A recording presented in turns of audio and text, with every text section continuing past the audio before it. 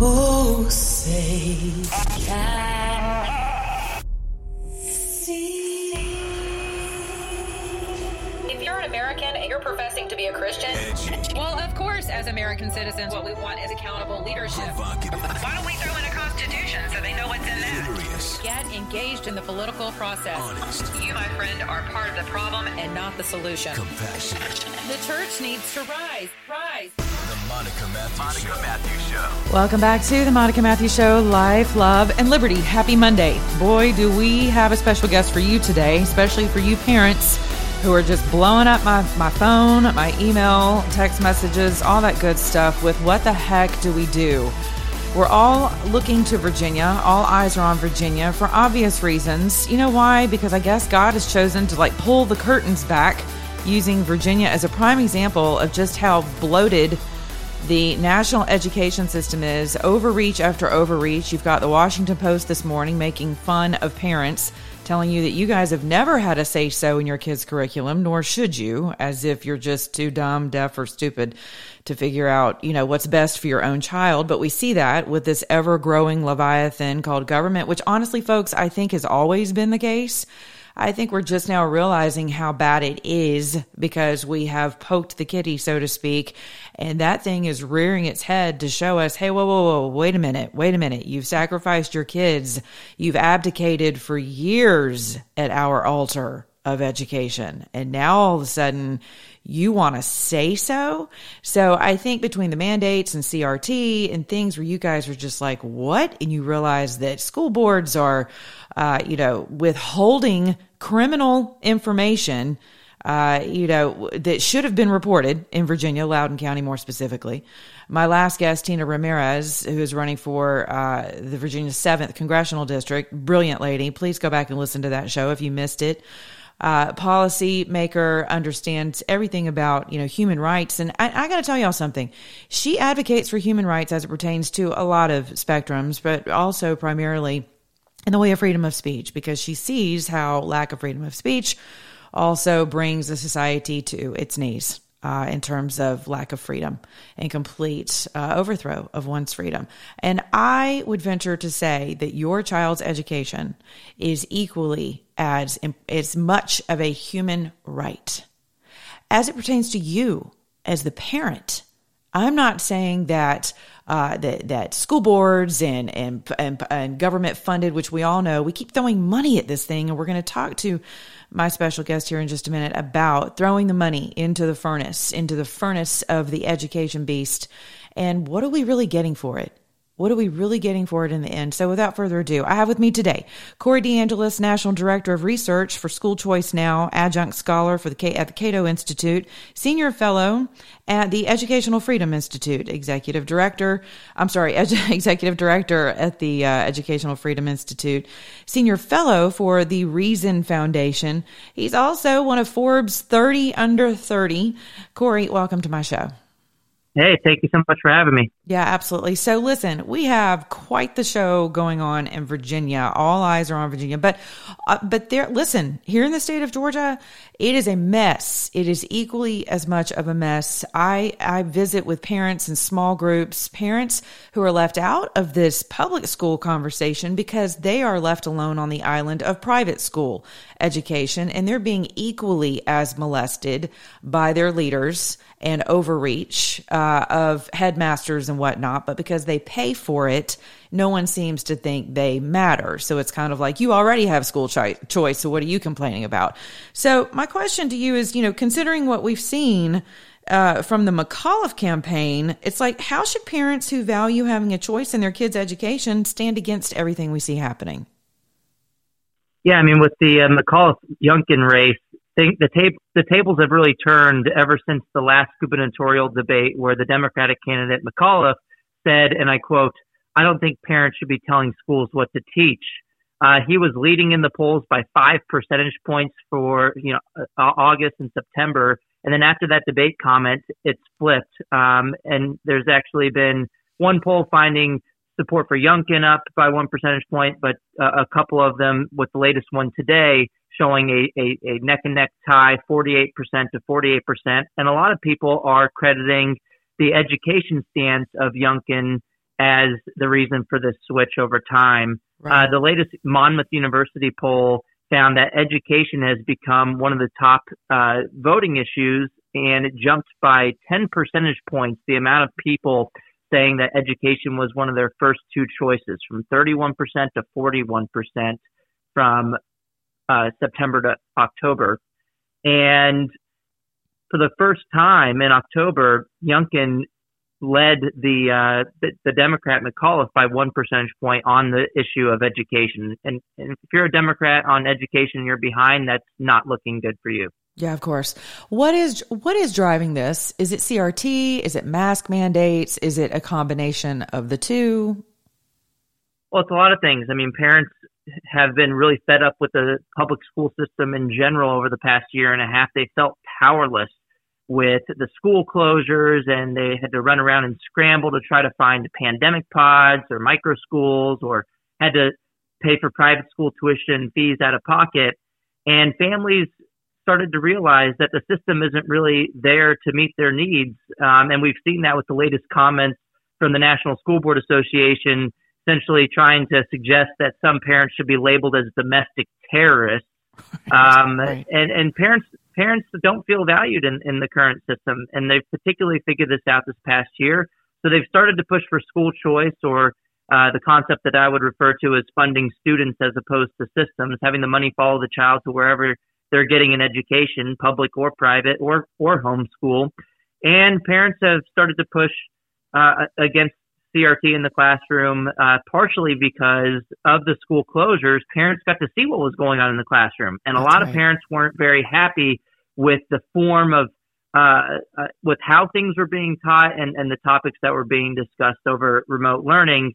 And so parents have started to wake up, and I don't think they're going to stop fighting for the right to educate their children as they see fit. So I think we're only going to see a stronger, broader push for candidates that support educational freedom, but then also for policies themselves where that allow the money to follow the child. For example, the latest Real Clear opinion research polling nationwide found a 10 percentage point jump in support for school choice from April of 2020 to June of 2021, with 64% support in 2020 to 74% support of school choice in June of 2021. Wow. And 19 states this past year, including Georgia, have expanded or enacted programs to fund students as opposed to systems. There are bigger victories in states like West Virginia. They did it universally. All families can take their children's education dollars to a private or home-based learning option, right, if they don't like their public school for whatever reason. Georgia had a slight expansion of their already existing program. Excellent. So you mentioned, on your tweet this morning, this is all free advertising, right, for homeschooling and for school choice. So I have a very serious question, because I feel like it's just a matter of time before we see this happen. How long before we can expect the lobbying efforts to abolish homeschool to begin? To abolish homeschool? Correct. Yeah, I mean, it's the government's always trying to come after parental rights, and it could be the case that seeing so many families switching to homeschooling could lead to more calls for regulation. And in fact, there was just in, I want to say April of 2020, just as everybody started to do some form of home-based education, there was actually an 80-page article by a professor at Harvard Law School by the name of Elizabeth Bartholet calling for a presumptive ban on homeschooling. Right. And what made me optimistic, even though there was this call, was the fierce backlash against this authoritarian call to take away parental rights. And it didn't really work out too well for that Harvard professor. Her arguments didn't stand up to the slightest bit of scrutiny, and they were just completely atrocious and authoritarian. So I don't see that being accomplished anytime soon, thankfully, in the United States. And in fact, with more families getting a taste of homeschooling, or at least some type of home-based education, and with more families switching to formal homeschooling, the latest numbers that I've seen from the U.S. Census Bureau suggest that there's been over a tripling of formal homeschooling in the United States, with now 11.1% of households homeschooling at least one child. Relative to pre-pandemic levels, it's over a tripling, because it was about 3% of school age children were homeschooling before the pandemic. So with more people actually participating in homeschooling and getting a taste of it, I think that society will be less likely to call for regulations or bans of homeschooling, because it'll be less of a strange thing in society. And so that's another one of the silver linings of the pandemic. One of them was that families got to see what was going on in the classroom, so they started to switch to homeschooling. But another one was that with more people experiencing homeschooling, the more likely they'll come out to defend the rights of homeschoolers. That's right. No, I agree with that. I homeschooled. I'm a huge advocate of it. And interesting to note that 16% of Black families have begun to homeschool. And I bring that up for this reason, because I have found that the Democrats historically are ardently against school choice, and particularly my Black colleagues. They are, and it just astounds me. I just don't understand.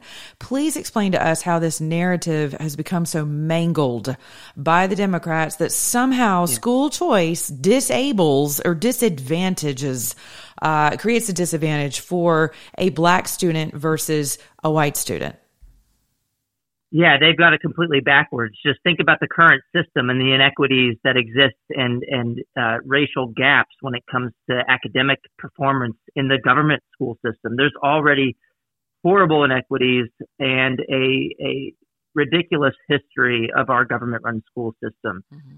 And in fact, if you think about it, advantaged families are already more likely to have school choice in one form or another. They're more likely to be able to afford to live in a neighborhood that happens to be residentially assigned to the best quote-unquote public school. Right. And more advantaged families are more likely to be able to pay out of pocket for private school tuition and fees.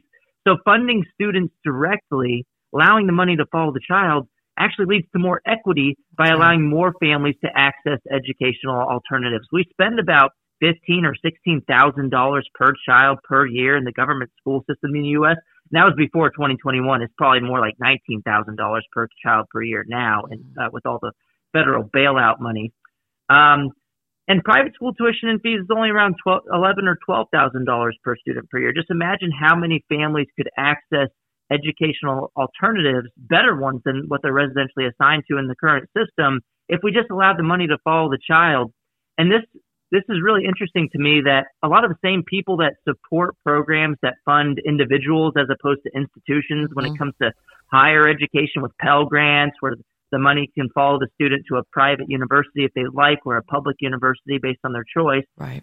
And the same thing with pre-K programs. The family can take the money to a public or private, religious or non-religious provider of pre-K. All those same people that support these programs, they only get all up in arms about it when it comes to those in-between years of K-12 education. Mm-hmm. I mean, just think about it. We do the same thing with food stamps. We would never tell low-income families they must spend their food stamp dollars at a residentially assigned government-run grocery provider. That would be absolutely atrocious. Right. Whether you agree or disagree with the amount of funding we have for food stamps, we can all agree that if we're going to spend the money, it should go to people, and they should be able to take it to Walmart or Whole Foods or Trader Joe's or Safeway. It shouldn't go straight to a government-run institution that you're residentially assigned to. Yet those same people that support the money going to individuals or families, but not to institutions, they get all up in arms about the notion that the money should follow the person's decision when it comes to K-12 education. And the only difference there, the only way that you can bridge that apparent logical inconsistency, is that there's a difference in power dynamics. Choice is the norm with higher education, pre-K, and groceries and just about everything else. But choice threatens an entrenched special interest only when it comes to those in-between years of K-12 education. And that special interest, the teachers' unions, overwhelmingly, disproportionately donate to one political party, the Democratic Party. Mm-hmm. And so that's the issue here. It's not about logic or morality or what's the right thing to do, because if we're being consistent, you should support the funding following the person as opposed to the building in all forms, whether it comes to Medicaid dollars that can be used at private Catholic hospitals or higher education. You should apply the same logic to K-12 education and fund students, not systems. That's right. Amen to that. One last question. So a lot of parents contact me who have done their own research, and they're trying to follow the money trail, and because they're aghast, and they cannot understand how they've been overruled by this, this regime, not only federally, but as we see it, at the local level with regard to their schools. And what some of them have found is just this, really kind of menacing money trail, if you will, from the accreditation agencies all the way to your local school, where it's almost as if someone, the puppet master is the accreditation holder that says, no, this is the curriculum, right? This is the route we're going to take. Is there any truth to that? Yeah, I mean, the accreditation agencies could have a lot of control over what happens in the schools. And similarly, if you think about all the federal funding and state level funding that makes its way down to the local level, I mean, state level funding and federal funding combined is over a majority of the funding in the government schools at the local level. Mm-hmm. And so there could be lots of strings attached to that funding. And that, that could be part of it. Okay. So, pushing back, at the state legislature level could help. But then also, if you had the money follow the child, that could incentivize the public schools to change their curriculum. And I would argue that they'd be less likely to focus on divisive topics in the public schools if parents could vote with their feet away from, schools that indoctrinate kids, and right. they might be more likely to focus on the basics and actually teach kids to read and write. Right. Well, I said it was my last question, but I lied. I have one more question because you're just an awesome source of a wealth of information. Thank you. And again, thank you for taking the time to be here this morning. So CRT, speaking of divisive, that's what triggered that for me. Speaking of divisive, some people say, it's not what you think it is. It's not divisive. Its underpinnings are not as divisive as you think it is. As a policy shaper, as a person who subscribes to liberty and the idea of equality, right? And you used the word equitable earlier in a very positive fashion, I might add. Thank you. And so talk to us about what you believe, if you are at liberty to do so, the dangers of CRT are. Yeah, I mean, I think a lot of the problem with the CRT debate in general is that people disagree about what it actually means. And if you're on the side of saying that, this is just teaching an honest history, I think nobody disagrees with the idea that we should teach the good and the bad of history in the United States. That's right. I wouldn't really classify that as what most people are thinking of when they have problems with what's going on in the public school system. I think what they have problems is these specific instances of dividing kids into certain affinity groups or having these trainings teaching people that they are inherently good or inherently bad based on the color of their skin. I think that could obviously be a problem. Sure. But when we're talking about things like, there could be systemic biases, I have less of a problem with the idea of systemic racism, for example, because that applies to the government-run school system. I think if you look at the district barriers in the government school system today, they often mirror the redlining of the 1930s, which leads to inequities in the government school system. And I would argue that's an argument for school choice and allowing the money to follow the child to wherever the kid's getting an education so that there would be more equity in the public school system. The problem is I don't see that the public school system has a very strong interest in teaching its own problems as it pertains to right. these kind of inequities in the current system. Right. So it all depends on the implementation and how things are taught. And I think that's what many parents have a problem with. They disagree with the one-sided nature right. of what they're seeing in the current school system. Correct. So I think the obvious solution is, well, one, take back the school boards and push for either less divisive topics or topics that can be covered more fairly, or two, push for school choice so that you could vote with your feet to to institutions that align with your values. Right, exactly. Well, on a final note, do you have a word of encouragement for our parents? Not just in Virginia. I'm headed to Virginia this week, actually, and I love Virginians, and the birthplace of liberty, as far as I'm concerned. And so you guys have a heck of a fight on your hands all across the board, and I'm happy to see people so engaged. And Virginians have not given up. And they're out there fighting for their children. So, but across the nation, do you have a word of encouragement for parents? Yeah, I will say parents matter, and we're seeing that in the Virginia governor's race. The latest poll that just came out today by a polling firm called Signal, which typically is biased by 2 percentage points in favor of Democrats, shows that parents of K-12 children are overwhelmingly coming out in favor of Youngkin, 56% for Youngkin and only 39% for Terry McAuliffe. And this has been a switch relative to when those statements were made about parental empowerment, and Terry McAuliffe saying that he doesn't think that parents should be telling schools what to teach. Parents have true power when it comes to elections and when it comes to shaping policy, and they have a right to say how their children are educated in schools. And look, their support of educational freedom has led to 2021 nationwide being deemed the year of school choice, where we had 19 states with expansions of educational freedom this year. Relative to the previous legislative session, there was only one state that I can recall, Utah, that had a new private school choice program. And now we're having 19 states expanding educational freedom this year. I think parents are waking up and figuring out they have true power in society. Mm-hmm. And I think they're finally figuring out, and hopefully the rest of society is as well, that there isn't any good reason to fund failing closed buildings that are indoctrinating your kids. That's right. When you can fund the student directly instead, just like we do with just about any other taxpayer-funded initiative with any other industry and level of education. And we should do this. There's no good reason to not apply that same logic to K-12 education as well. So parents have true power. They're not going to stop fighting. And I'm optimistic that they're going to continue marching forward in making their voices heard. Excellent. Thank you. Corey DeAngelis. Thank you so much. You guys need to follow Corey on Twitter and wherever he is and look out for him. Corey, you're welcome back here anytime. Thank you, and God bless your efforts. We'll see you soon. Absolutely. Thank you so much. Absolutely. Bye-bye. So as you heard, the numbers are staggering. People are finally engaged. That is very encouraging. States across the nation are looking more toward school choice. I will say, even those, who are deeply embedded in the fight for school choice, and it is a fight. Isn't that awful? It's awful that I have to characterize, your choice as a fight on this soil. I mean, just let that sink in, particularly as it pertains to your children. Right.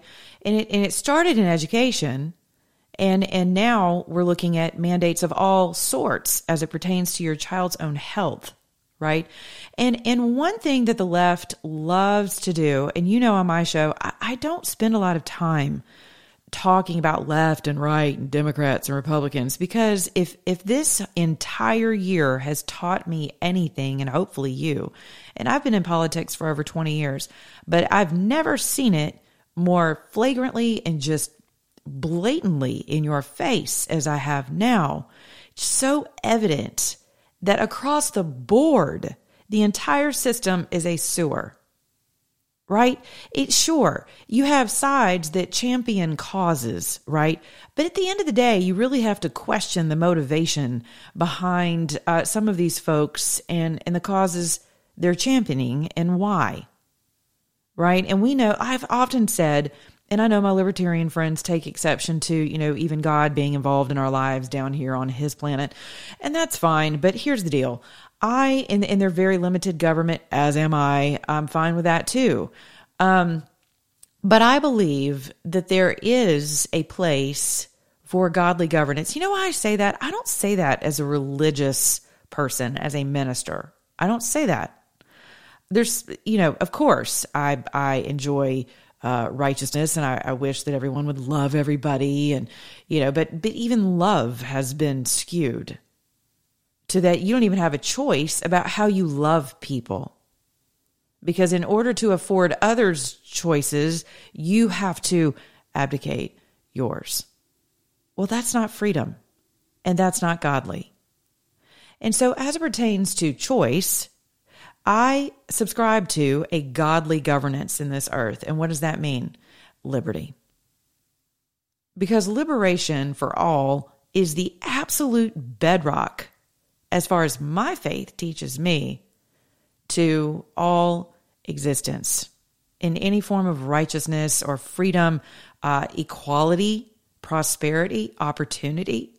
Some people believe that opportunity is a man-made construct. And sure, here on this earth, I understand that. I do not mean to devalue anyone else's struggles or plights. And I understand, because I understand the world's system.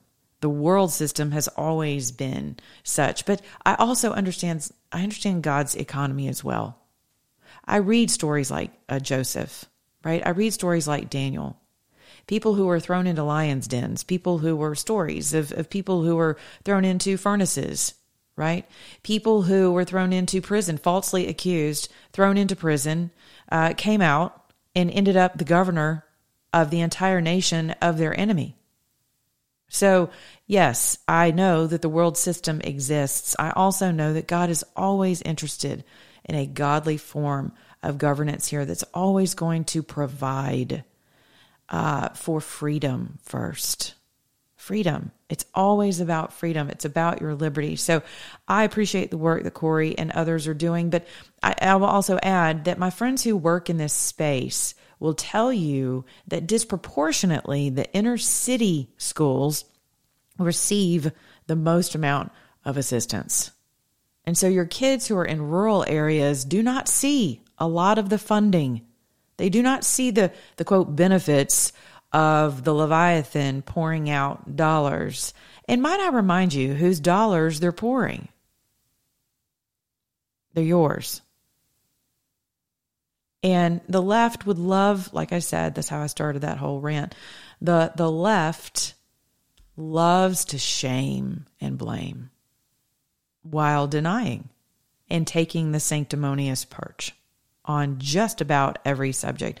If you will go and read the Washington Post article, the absolute arrogance is really nothing new, but as it pertains to you as a parent, I would encourage you to go read that, as if you needed another log on the fire under your hind end to continue the fight for your kids and your choice and their choice.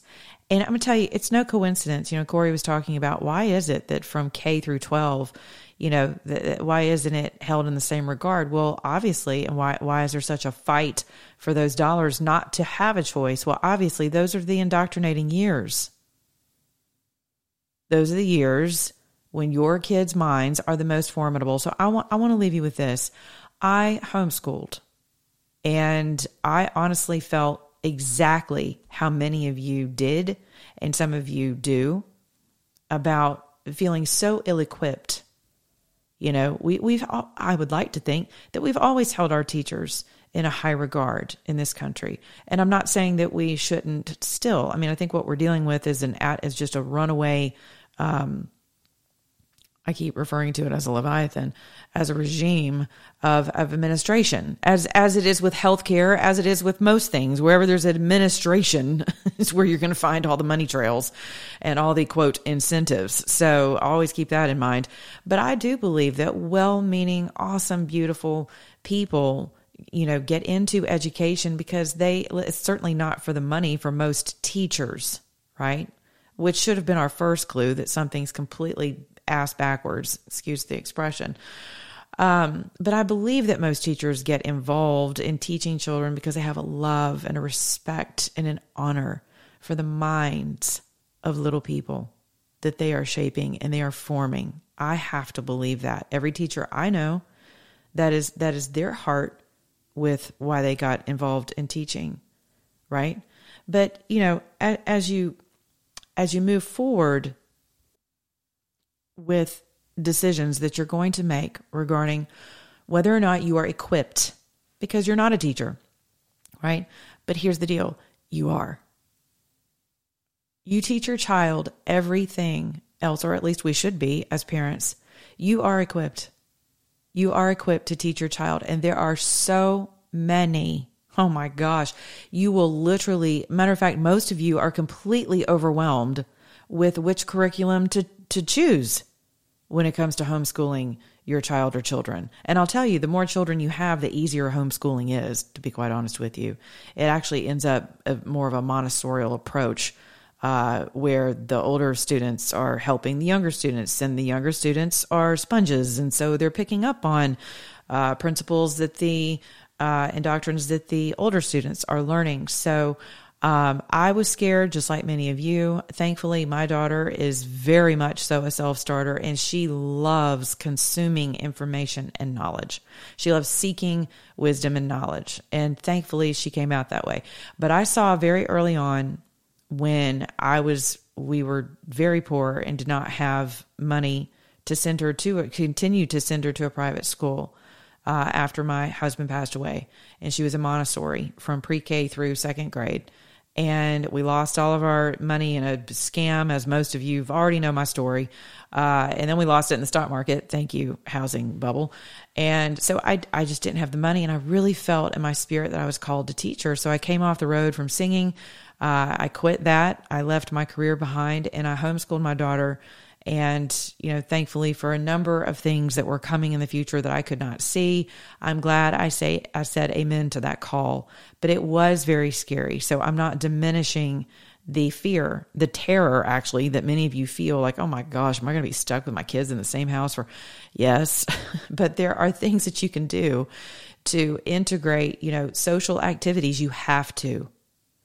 When I homeschooled, there were only 4 categories of homeschooling parents. You had the flower children, right? Their kids were always dirty, running around in the dirt barefoot, eating dirt, everything was kumbaya. And then you had the anti-government people who wore their kids, their pigtails their ribbons were tinfoil ribbons. And so they didn't trust anything. The government was out to get you. Now I don't think they're so tinfoil, haha. But at the time I was like, oh boy, it was like a community that Alex Jones had spawned. So no offense. And then there were the holy rollers who would not allow their kids to have anything to do with any kids outside of their house, right? Like it was all Jesus all the time, and they could never be exposed. Like, Monica, you can't let them play out in the cul-de-sac. Like, it's got to be all or nothing. I'm like, are you nuts? Like, I'm not raising a Malachi, children of the corn here. So I socialized. We socialize our puppies more than some of these people do in homeschooling groups that are of the religious sect. So, and then and then there was, the cool group like me. And there's only a few of us who were just like, hey, we don't really know what we're doing, but we value our kids and their minds. And I personally just could not afford the private school that I really wanted her to go to. And so I homeschooled her. By the time I was even tinkering with the idea of sending her to a public school in our district, I went just for giggles, just to say I did it. I went. And I thought, you know what? Fine. Let's enroll and see what happens. My first appointment with the enrollment counselor, and she said, and my daughter tested 3 grades above where she should have been. And it's not because I'm the sharpest tool in the shed. I can assure you of that. It's because she is a self-starter, and she's very disciplined, and she did her work, and she loves to learn. And so there were holes in her learning that we made up for eventually. There's a reason she got into USC on the left coast with a 4.2 grade average, and that was all merit. But she was a brilliant girl. But the counselor looks at me, and I said, well, ma'am, she's tested above where you guys would put her. So how do we move forward with that? She said, oh, I'm sorry. We don't do that here.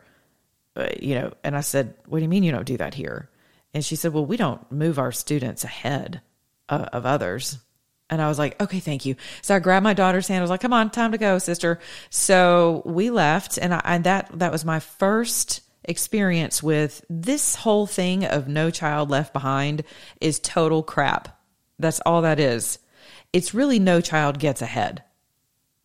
I'm just telling you. And some of you just said amen because you know I'm right. So it's No Child Gets Ahead, right? And now you see it. Oh my gosh.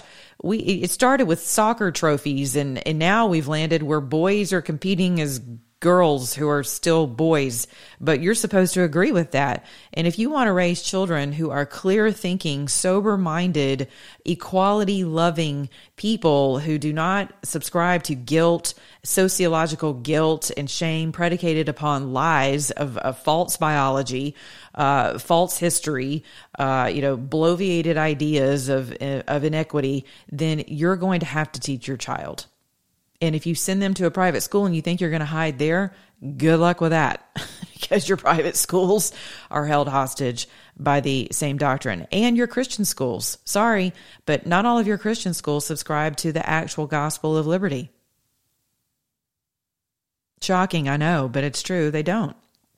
So with that, I want to encourage you. You can teach your child. There are so many tools at your disposal, and there are so many groups online in which your kids can socialize. They can have they have sports, they have extracurricular activities, they have arts and sciences, you name it, they've got it. So do your research, and yes, it may require you to take a step back, a step down in the means in which you live, by the means in which you live now. You may have to actually live within your means. And I'm not saying that to shame you or guilt you as Americans, but you know as well as I do that some of us are like, well, we can't afford to do that. I lived on $24,000 a year for the majority, and that was survivor's benefits, for the majority of my daughter's young life, because she was very ill, as most of you know. And by the time I wanted to go back into the workforce, and I trusted more of the homeschooling community to assist with teaching and drop-offs in different classes and environments, we had a catastrophic illness plague our family, and it took up 12 years of my daughter's life. And so I did not have the luxury of, and it is a luxury to work outside of your home, to work, period. My purpose and my job at that time was to heal, mend, tend to my daughter's health first. And would you believe that kid carried a 4.0 average through all of her studies, including but not limited to when she did move to a Christian private school here in Georgia, and carried a 4.2 average while, dealing with blood transfusions and all kinds of things that most students, thankfully, will never have to contend with in their lives. And we were shamed through that process. Welcome to the Christian school. So, everyone's supposed to be perfectly Christian and not sick and not handicapped and not have spiritual handicaps, not have learning handicaps. It's all about places and faces, right? You know how we are in the South, especially with our Christianese crap. So it'll follow you through schools as well. So be aware of that. Don't be intimidated. Do not be afraid. Work with your legislators as well to make sure, keep your ear to the ground to make sure that these groups who are absolutely going to be hell-bent on obstructing your ability to teach your child, to molest your rights, to teach your children, they will be working overtime. So please develop groups, develop a coalition, whatever it takes to keep your ear to the ground as to what's going on in your state legislatures. That is very important. Okay. All right, guys, thanks for joining me today. As usual, I always enjoy you. And I want you to be encouraged. These times are seething with anger, a lot of confusion, accusation. We talked about that last week, bitterness, right? Try to take your peace back, because your kids, especially if they're at home with you, they are sponges and they are taking every single thing in that you espouse, that you're complaining about, you're screaming at the television, all of your, quote, private conversations you think you have on your cell phone, and they're listening outside your doors, all of that, right? We'll talk more about the homeschool experience. I'm happy to do that and give you some really cool pointers and some pitfalls to watch out for. In the meantime, be good to your neighbor, beginning in your own mirror. And remember, if you're an American, act like one.